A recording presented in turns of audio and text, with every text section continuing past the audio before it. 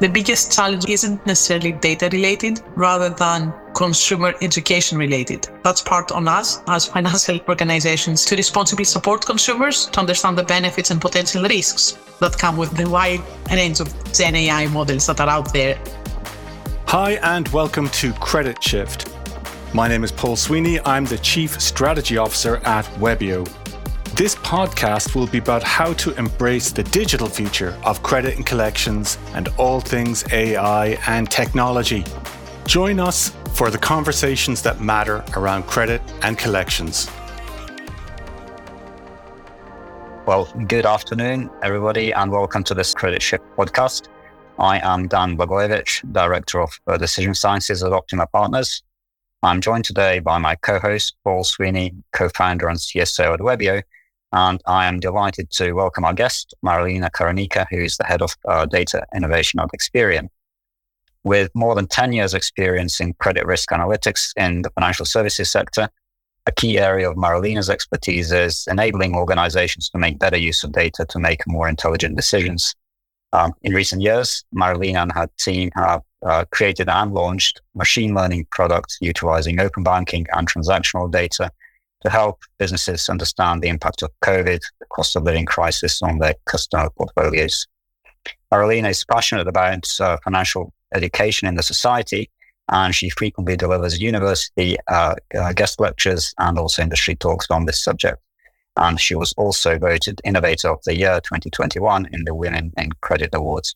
Marilena, it is really great to have you here today. It's really good to be here, Dan. Thank you for the invite. Marilena, you are the head of data innovation at one of the UK's three top credit reference agencies, or I might call them CRAs or bureaus throughout this call, so please forgive me. What are the top 2 or 3 AI themes that you are addressing now that you potentially didn't have to consider, say, a year ago?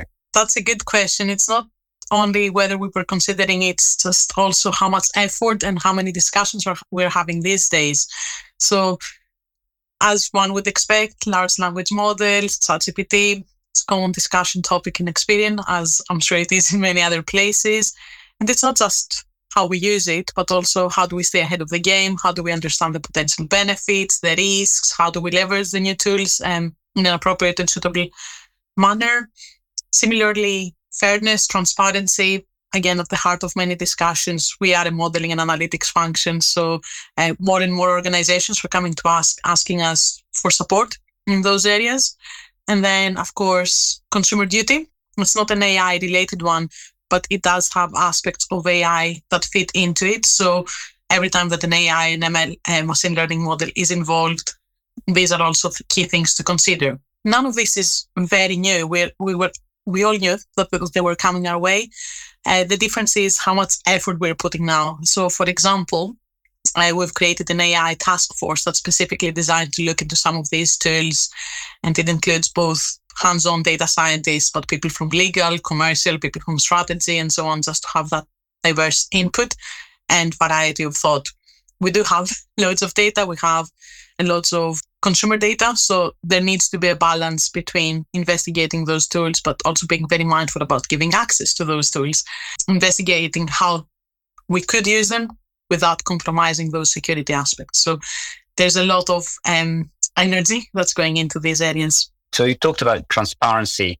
Obviously, transparency in generative AI context is something very different from, as it were, the traditional way that we look at interpretable models. What are the new challenges in that area that your stakeholders are asking you about? Now, actually, are there answers to them yet? Or is this still very nascent technology that you're still trying to, as it were, find your feet on as well? It very much depends on the organization. Like larger organizations that have a lot of in-house data have remarkably different challenges compared to some of the startups and scale-ups that we work with. That rely more on consumer consented data, that regularity of making sure that they're gathering the data in the appropriate form and consent and so on.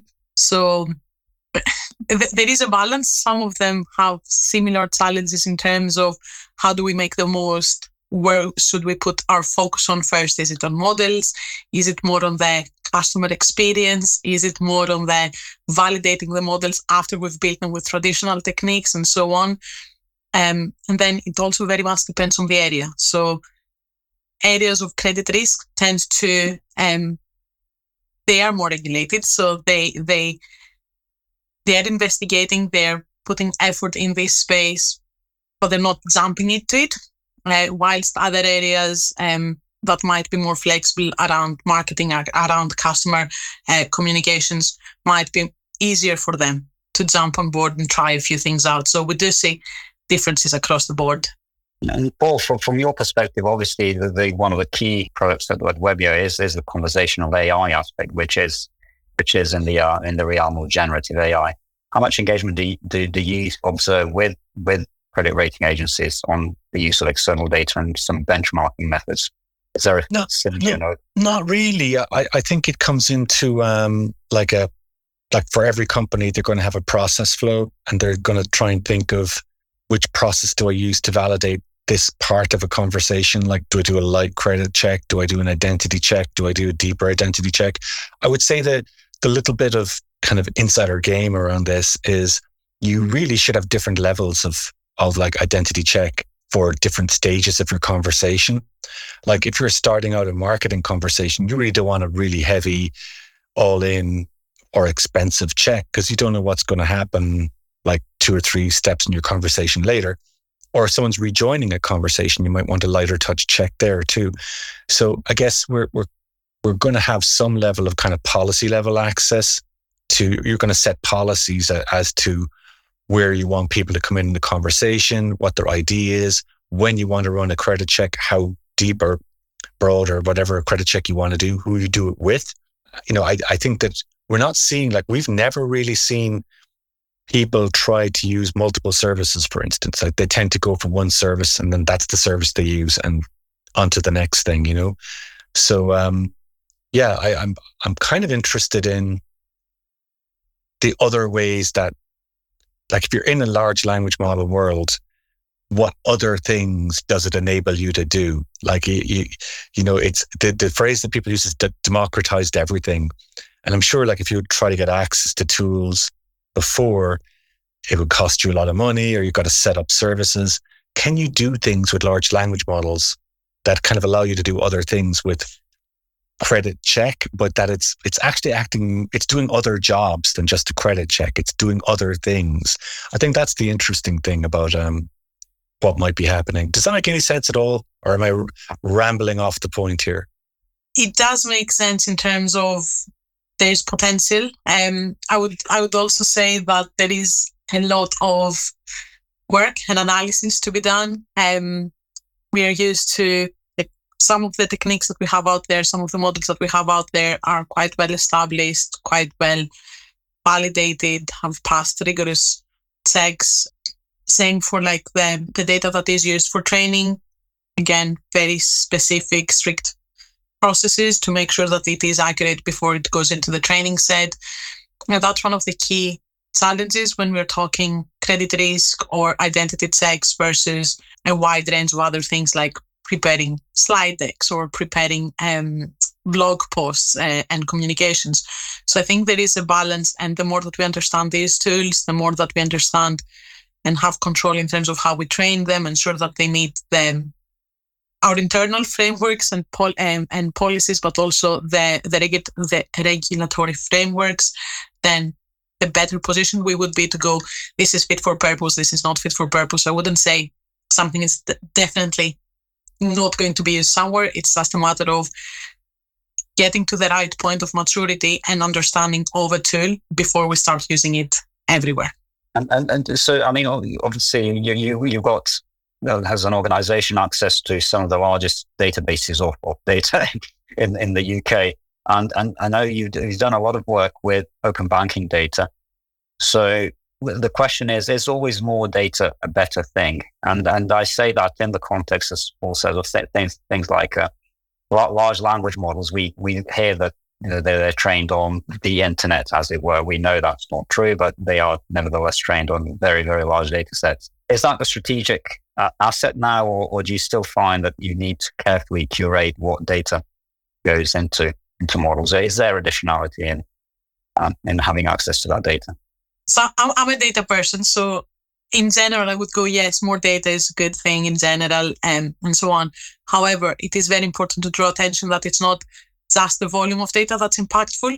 It's the diversity of data. It's the representation across different segments, different use cases, different locations, and so on. So there is little benefit in gathering more and more of the same type of data versus finding ways to enhance your data set by including different data sources, by reaching out to different consumer segments, different types of data, products, different organizations, and that would give a much richer understanding of what's actually happening in the economy, what's actually happening in your portfolios, and what you could forecast and predict that might happen going forward. And something that's not mentioned as much when we're talking about like Gen AI and we're talking about like large models is data storage. And it has become much more cost efficient, and it's not as much front of mind as it used to be a few years back. But it's still costly, and we are storing data like we've never stored data before. So being selective, or at least mindful of the types of data that we store, amount, and the purpose of collecting data, it's also a very important input in such discussions. There is more, and again, you've mentioned open banking. There's a big focus on consumer consent. So there's a limited amount of time that you can keep data for specific uses and so on. So it's not about just gathering data because you can, but also gathering data because you need it for something specific. You've been very clear why you're gathering it, why you're storing it, and how you're going to be using it. So it's not just a capability issue. Are you doing something with it? Are you planning on using it for something good? Absolutely right. We often talk about the cloud storage as if it is genuinely up in the cloud, forgetting that it's buried in some servers somewhere on the planet Earth. An interesting anecdote from 2015, which is almost 10 years ago. In that 1 year, the world generated more data than its entire history of the human existence prior to that. And in terms of that aspect, so I mean, you mentioned the duration of how long we can keep data for. Is that genuinely changing now with the onset of consumer duty, i.e., that we just don't hold on to data in perpetuity? And kind of just an extension of that is, for that duration of time that data is kept, are there ways of using data that organizations outside yourselves are just not seeing the use of data in some context?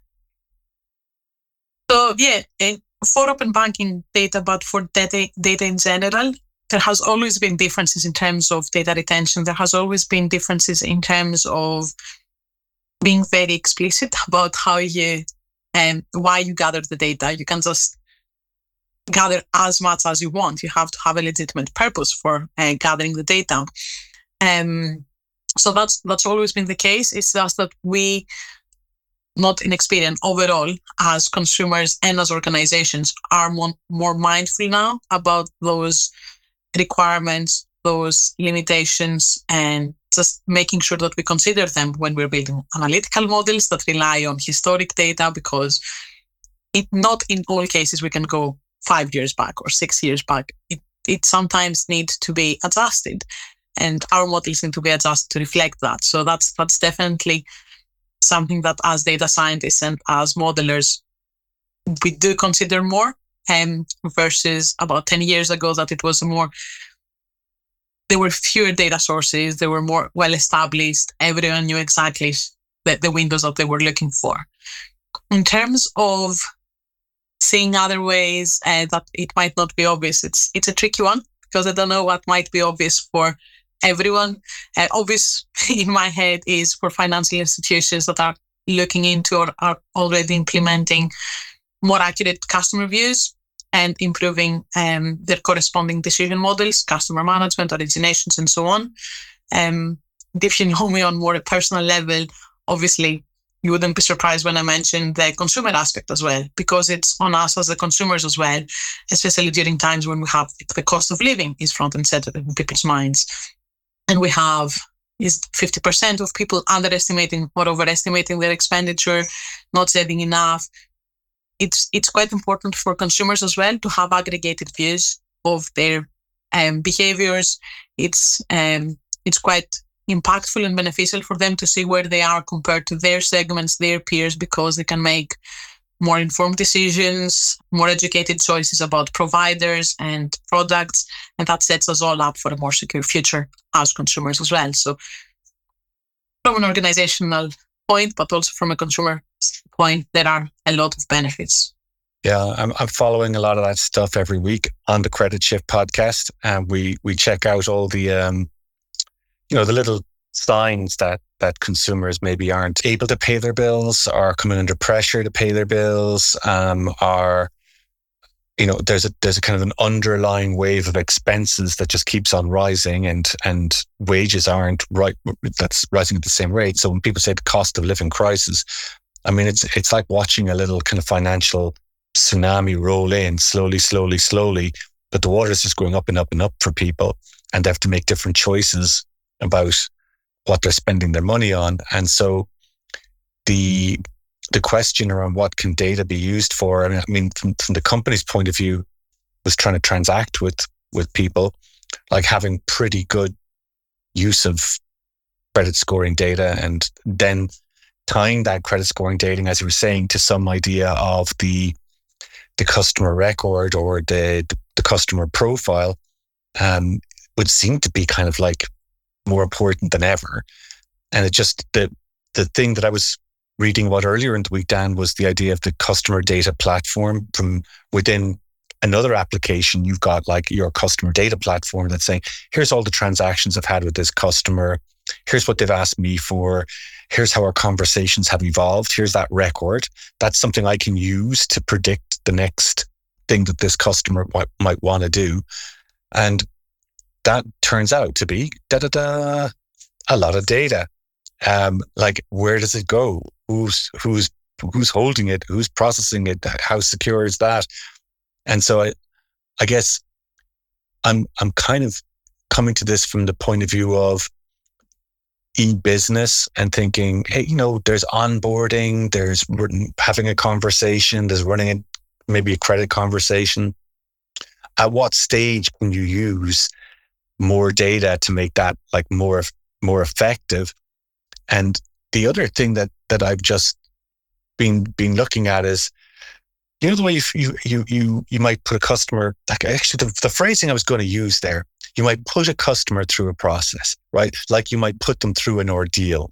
It's like, if you could fill out this form, I'll tell you at the end whether or not you qualify, right? And that form filling exercise might take them half an hour or whatever to do. And we kind of think about that as, in the industry, is like, oh, you get the form filled out and then you pass it on and then you get back a result. And it's like, no, yes, maybe like a traffic light, right? But like, if you were doing that more effectively, they wouldn't have to get to the end of the form. You'd know, like, lifetime lookups at each stage. You'd kind of know this is not going well, or this is going away that maybe we need to qualify differently. Like maybe this person is a much more vulnerable person than someone who's just looking for a loan. They're actually looking for a loan because they're vulnerable, and you weren't capturing that because your interaction forms were just kind of dead, really. So yeah, I guess I'm kind of thinking, when I think about the other ways that we use data, it could be maybe my blind spot about the way we use data is I'm kind of coming to it from a digitizing processes, making things easier, more effective. But maybe that's just my blind spot. Maybe there's a bunch of other ways that large language model approaches or new data approaches are opening up many more different types of services that I'm not even kind of thinking of. Yeah, so, and that's really interesting. So I guess from a perspective of having a cross-sectional view of a customer, i.e. from all of their interaction points, Marilena, is there a way that, or are you addressing the inherent bias in data, just trying to essentially de-bias the data, which is endemic or embedded rather, in individual organizations' decisioning and strategy processes? Is there something that we are missing the trick on, having a cross-sectional view of everybody's interaction with a customer to get as close as possible to an unbiased view of somebody's financial behavior? Or is that a pipe dream? And then I could say an unconventional view when talking about bias data. And yes, you're right. There's always going to be inherent biases because of specific people getting accepted for specific products, or specific people even applying for specific products, or working with specific organizations, and so on. So my thinking in this space is what are the standards that we're holding our AI or machine learning models? What are the standards that we're holding our new data sources versus the processes that are already well established, like logistic regression, or the more traditional ways of gathering data from surveys to an application form and so on? Because there could be biases there, and to be fair, there probably are biases there. My thinking is that with the newer techniques, with the newer approaches, with the new data sources, we're actively asking way more questions about data bias, fairness, transparency.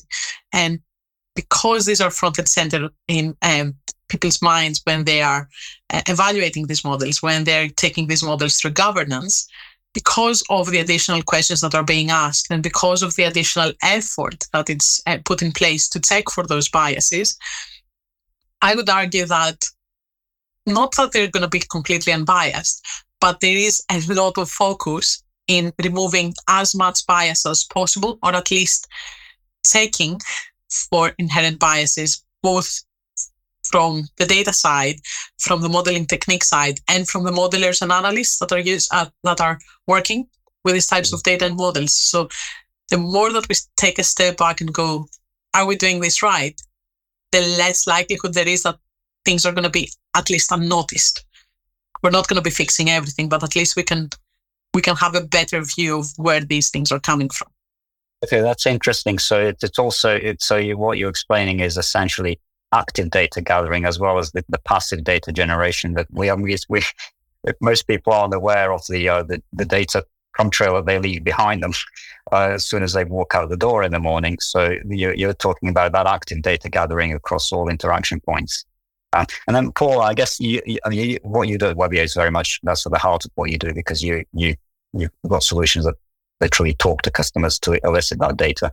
Yeah, it's actually the thing that was more in my mind was my original background as in market research, and I was then later on a researcher. And so, if you really are a researcher, one of the things you get like really caught up in is questions. Like how a question is asked, the framing of that question, in the factor that you're catching with that question, and then the question sequence.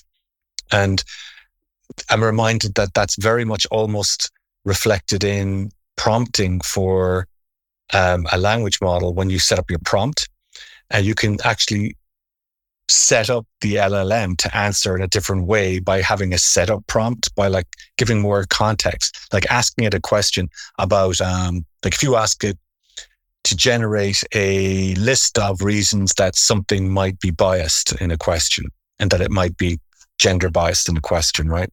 And you ask it to run that and come back. And then the next thing you ask it to is, can you look at this question to analyze it for gender bias? It will actually be better at it, having been asked the former question, by setting it up. And so there's all these kind of little prompt chain techniques that are coming out now, like chain of thought, chain of verification. There's a bunch of them coming out now.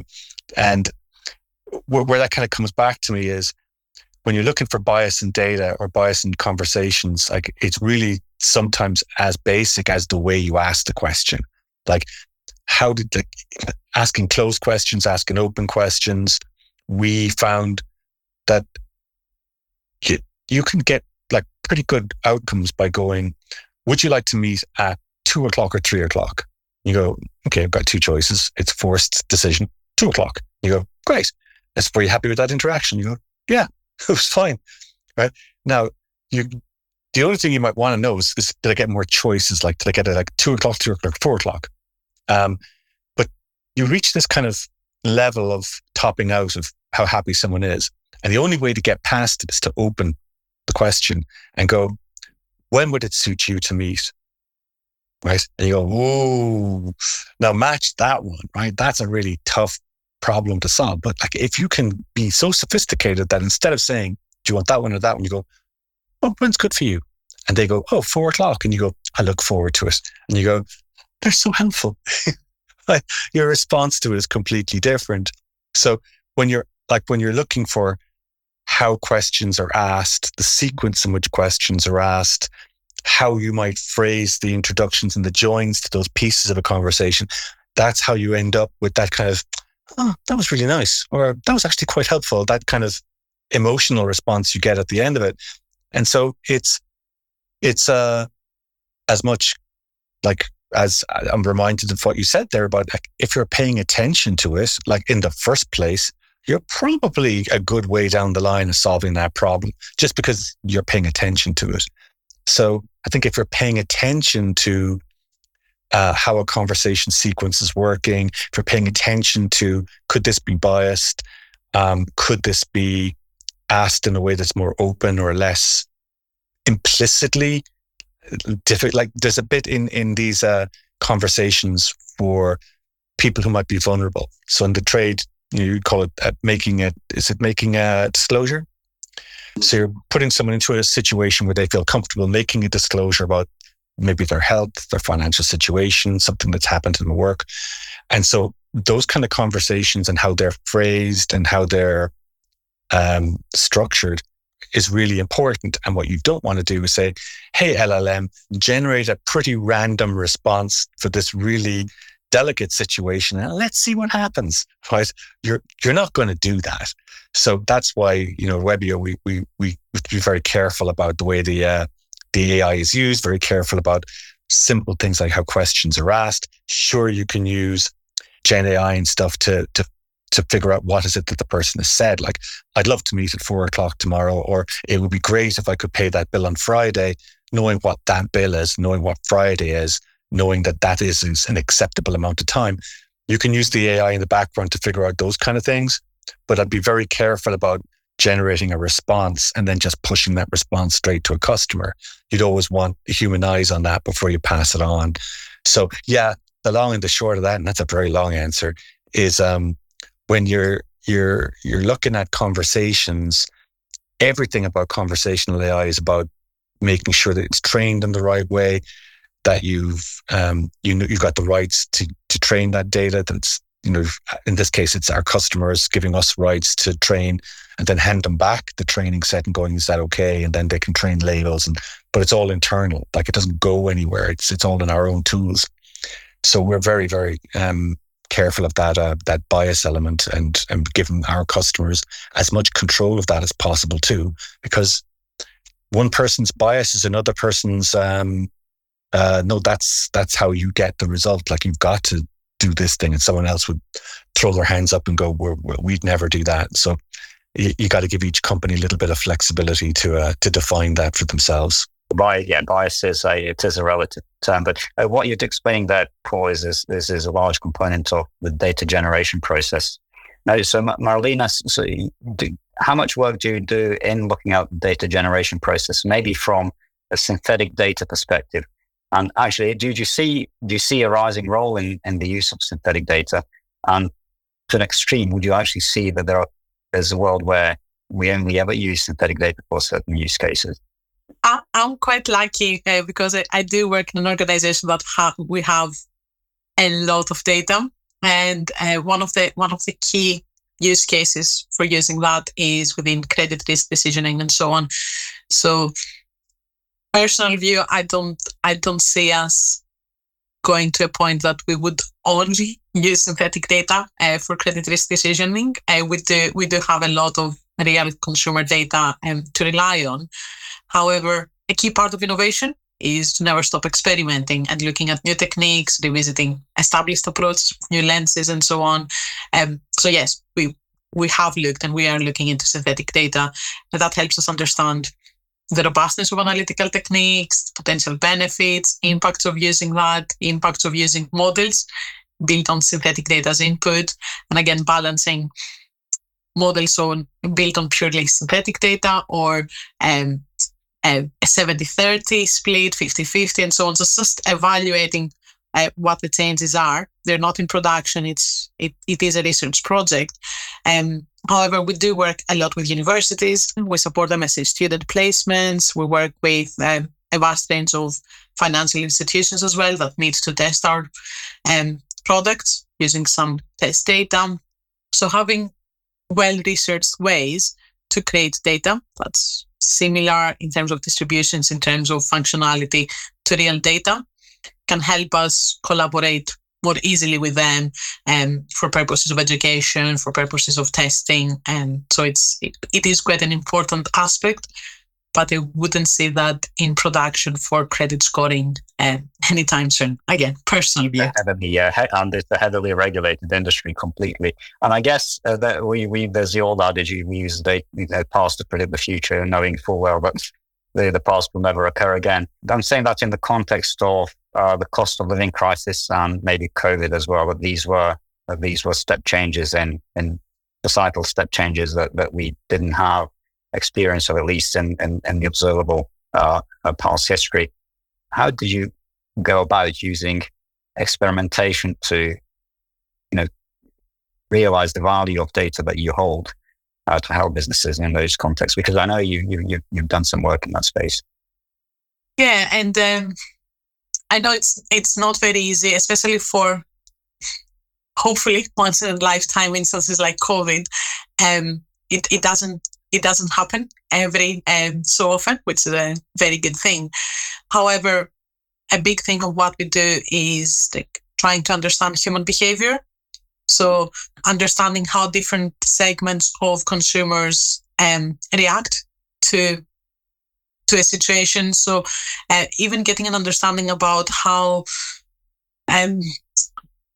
technology saves someone, whether they can shop online or whether they're more of a in-branch type of person, can help understand the overall behaviors that they might have in similar situations. And that can get linked into COVID behaviors, that a lot of people were forced to do a lot of things online, but also with the reduction of branches of high street banks or specific ATM placements and so on. So it helps us understand more widely how people would behave, how different segments would behave.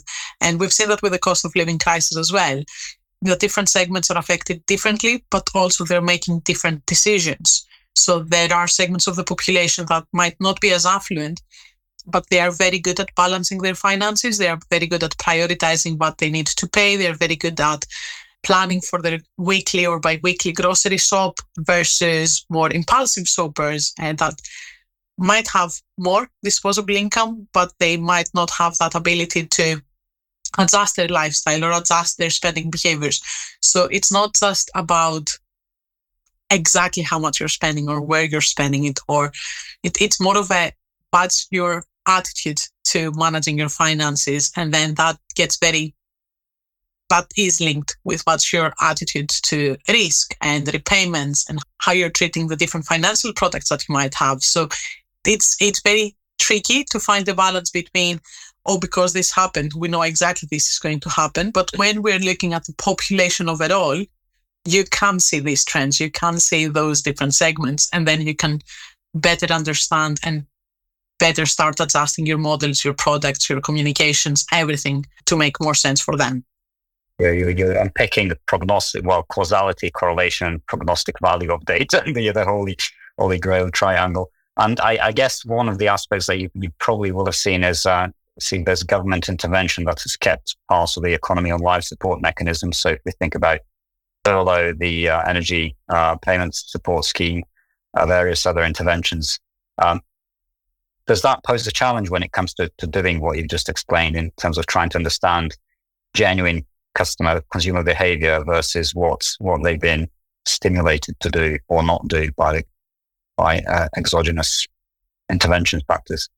But there's always going to be exogenous factors that affect things. Like there might be cycles in the news that affect consumers, and we know that because if they hear about toilet roll, that might be the first thought that comes to mind when they go to the supermarket. So there's always those aspects that you cannot control for all of them. But again, for government initiatives, for things that apply to the UK economy in general, the UK population in general, it does just is one of the factors that you consider for that segmentation, for that analysis, rather than, oh, because this happened, we can't do anything about that. That's always going to change. Every time that there's a new initiative, things might get adjusted slightly. But yeah, that's the whole point. It's just appreciating that we cannot, it's forecasting, but we cannot predict everything to the T. You can ask ChatGPT to tell you what will happen tomorrow. You probably could. Like, I bet you could go to ChatGPT and ask it to generate profile descriptions, behaviors, like segments. I'm pretty sure you could ask it to generate a bunch of that stuff. Whether it's true or not, we don't know. If you're in the industry, you'll know. So that's the important thing. So just on the government point, so how much engagement, obviously you work very closely with the regulators, as you mentioned. How is that, I guess, tripartite framework of the government, the regulator, I guess, quadripartite, I don't know the term, so yourselves and the industry, financial institutions, how is that evolving now with the onset of Gen AI, generative AI? Are there some key underlying currents that you're starting to have to think about? You've mentioned regulator, financial institutions, the CRAs, and so on. I think that's an important component there that's becoming more and more important, which is the actual consumers. That's quite important in terms of balancing the financial ecosystem, because we are now seeing a trend that consumers are playing and are due to play a more critical role and of increasing importance in terms of financial literacy and consent, and taking an active role in selecting the right products, the right providers for them. We do see an encouragement of consumers to be able to switch products more easily, to be able to be more in control of their data and them sharing their data with the providers that they wish to do so. So for me, the biggest challenge or the biggest component isn't necessarily data related, rather than consumer education related. And that's part on us as financial organizations, CRAs, the regulators is the same, to responsibly support consumers to understand the benefits and potential risks that come with the wide range of Gen AI models that are out there and the tools that are out there. But also it's quite crucial for us as organizations to put controls and frameworks within our own organizations and teams to then ensure ethical use of the new tools in our everyday job or the models and the analytics that we build. So it's not the regulator says we do, and then consumers just don't have a say. It is an ecosystem, and they do have a lot of power these days, and it's on us to support that and empower them even more with education. That's interesting. So what you're saying is that the balance of power might be shifting towards consumers in some shape or form. But to kind of play the devil's advocate, is it not the case that a lot of value-add services and actually basic services are not accessible to people unless they surrender access to their data? So if we think about some of the loyalty schemes which are out there, and I'm not going to name supermarkets, but there are some big players in the UK who will offer cheaper products to customers if they sign up for a loyalty scheme. And by the dint of doing that, they're surrendering access to their data. So am I just being a bit too cynical here, or do you see this trend towards superficial consumer empowerment, but in reality, they still have to surrender the same level of access, if not more, to their data? Yes, I don't think you're being cynical, but I also don't think it's a superficial aspect that they have to unwillingly or unknowingly surrender their data. I view that more as part of the overall direction where we are heading, that consumers benefit from that. They have a greater understanding of, and again, I'm not working for a retailer, but they do gain more information about their spending habits. They do get rewarded. They have the option of choosing alternative supermarket chains and so on. It's more about being part of an ecosystem and being on top of your finances, getting access to your data, knowing how your data is used and used from who, and then how that supports you meet your own goals, meet your own objectives, and as part of that ecosystem. And I appreciate that some people might go, oh, but that seems like a one-way street. However, I do think that we as consumers have a lot of say in that, perhaps more say than what we had about 10 years ago. And we might not make the most of it. Just now, we've seen that with open banking hasn't taken up as much as we were expecting after 5 years of it being launched. But we do see more and more consumers going, you know what, I'm going to switch to a different provider. You know what, I'm going to use a different service to get a better product, a better deal, and so on. So from that perspective, and again, it all goes back to control and education for consumers. The more that you know how your data is used, the more you can use that for your benefit overall and your financial well-being. Less cynical view than yours, Dan. I've been following this with the digital wallets and the Apple Pay and stuff like that. And there seems to not have been the uptake of products that are like personal finance products, like personal budgeting tools, personal assistance to help you manage your debt, etc. And so while we know around this table that, yeah, the technology is there to make that happen for you, like you could have an assistant on your phone that will help you manage all that, the behavior just hasn't followed that. It's not what people actually do. So I think the proposition was that, okay, if you go to a website of a utility or a major provider of services, that they would now have to be structured in a manner that they would have to make you aware of the choices that you're making. So, hey, I'm offering you product A versus product B, but as a service, maybe I didn't probe enough about how much you understand financial services. Maybe I didn't question enough about your background and the context that you're making this decision in, and therefore you didn't make an informed choice. And so there's a little bit coming in, I think, of if you're providing services, you're going to have like a level more flexibility about how you probe questions and respond to them so that you elicit that duty, the customer duty, and you're compliant under that framework. And that's fairly wide. Like that's a fairly wide framework when you look at it in terms of the amount of businesses that applies to. So yeah, some of the thoughts on that are, I think that one area it'll show up in is how you conversationally interact with people, and whether it's them self-driving to a purchase, you still have to probe and find what their situation is. That's spot on, Paul, and that's a big part of the upcoming consumer duty discussions that a lot of organizations are part of just now. And it's that making sure that you're offering the best and suitable services to consumers, that you inform them of the products at a level and at a way that they understand what the product you're offering to them is.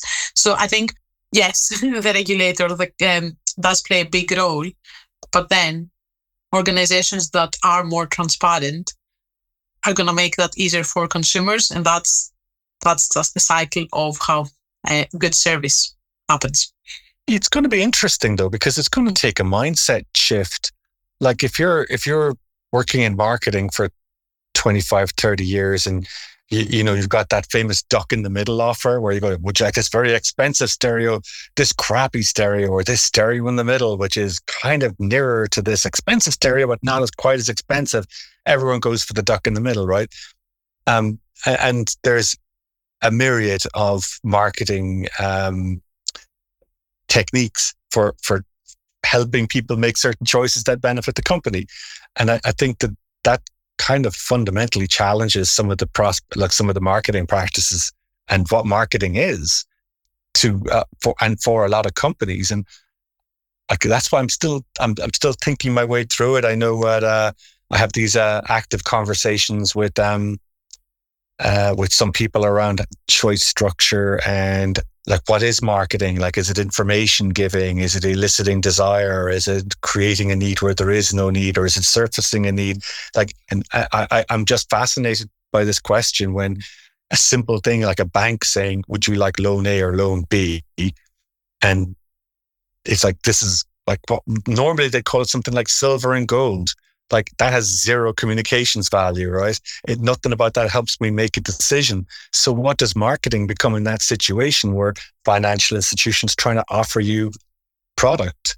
That kind of fundamentally changes the lens, I think, maybe more than people realize.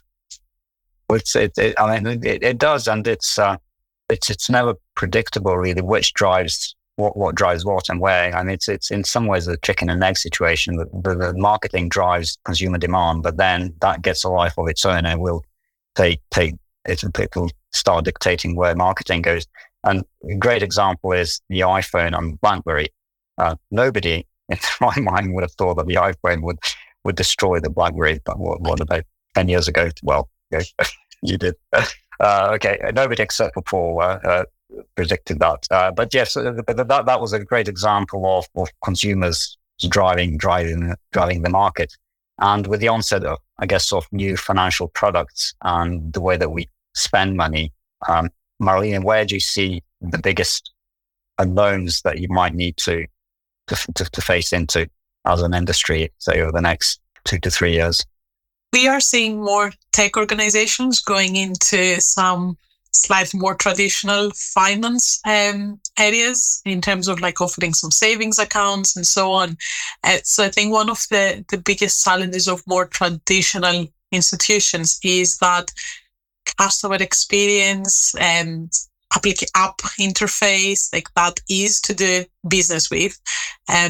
Because consumers have come to accept a certain type of speed in doing things, slickness in the applications, intuitiveness of navigating around websites and apps and so on. So I think that might be something that will start affecting the finance world as well. We've seen a lot of challenger banks as well coming in with newer apps that are, again, getting some parts of the demographic, maybe not for like salary deposits, but for a range of other things that slowly they might build into more primary facilities. So it's going to be quite interesting, that user experience, that application interface, I think.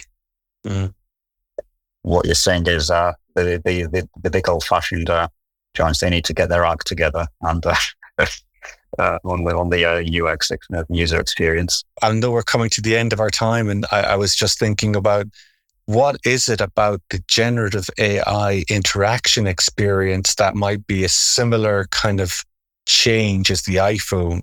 So, iPhone, when it came out, was like, it had a couple of unique bits to it, right? It was touch screen, which was a different interface. It gave it a kind of an infinite scroll capability because you could infinitely change what went on it. And then it had a new concept of the app and the app store behind it. So it turned out to be like a really interesting kind of platform or user experience change that drove everything else. And I know we're not there, right? But if you said to ChatGPT, let's just keep it one that everyone knows, you go there and you say, hey, can you create given that I owe company A X and company Y something else, and my salary is whatever, could you suggest the best possible payment plan and letter that I could send to this company that would elicit the best possible response, right, for me? And it's like, well, that's an interface, like that's an interaction paradigm. Like, what happens next if it can generate plans, it can generate offers, it can generate policies, it just becomes just a whole different way of experiencing how you choose a product or how you get a product, I think. But then my argument would be, where's the accountability if you follow that advice? Like if you pay a financial advisor, sure, they have an accountability. They have a responsibility to advise X, Y, and Z. And that's true for many professions. Like sure, the doctor has a responsibility and accountability. So I think that's not to say that ChatGPT isn't good for a lot of things. However, that's the point of education of the public, is that at some point the people are responsible and accountable for whether they decide to take that as a ground truth, as a starting point to start their investigations, or just as a prompt in terms of, I'm thinking of coming up with a Christmas lunch menu. what should I cook? Like it's the level of importance of the decision made off the back of it. Yeah, I think that if you like, we follow a couple of examples every week in this, and like it's just pure curiosity on my part. Like it's just pure curiosity as to what happens. But it's specific businesses. Like last week we covered one on a tax company in the States, and what they did is they trained up a specific custom LLM. It was just to answer your tax questions, and the customer for it was the tax consultancies. So the tax agent would run the process, would like run the generative AI. They'd come up with a shape of a policy or a shape of something they wanted to sell to someone and said, this is the way you should run your taxes. But the authority of the agents was the authority of the company, the tax consultancy, was then standing behind the recommendation. So it's like, we've had our human agent review this, seems perfectly reasonable, and they're giving it out to you as, maybe you think about this approach to running your taxes. And that was really interesting. It was like that the nature of that service has kind of changed in that cycle somewhere. And I don't know how it's all going to work out, but it kind of strikes me that it's called many things, but for today's conversation, it's like it is an iPhone moment that we're in. We just don't know what the equivalent of the App Store is, and we don't know what the equivalent of the other behaviors are going to be because it's early days. So fascinating conversation, Marilena, with you. I know we're out of time now, but thank you very much for your insights from the credit rating agency perspective and also from the data innovation perspective. I hope, I've certainly learned new things today, and Paul, as ever, your insight is always there. Thank you very much for the invite, both. It was great hearing your insights as well, Paul, from a quite different industry and perspective. That was quite insightful. Thanks for joining us for that amazing conversation. And remember to subscribe so you don't miss any of these future leaders talking about the changes in the credit and collections business. And also, why not drop into webio.com and see what we're doing these days?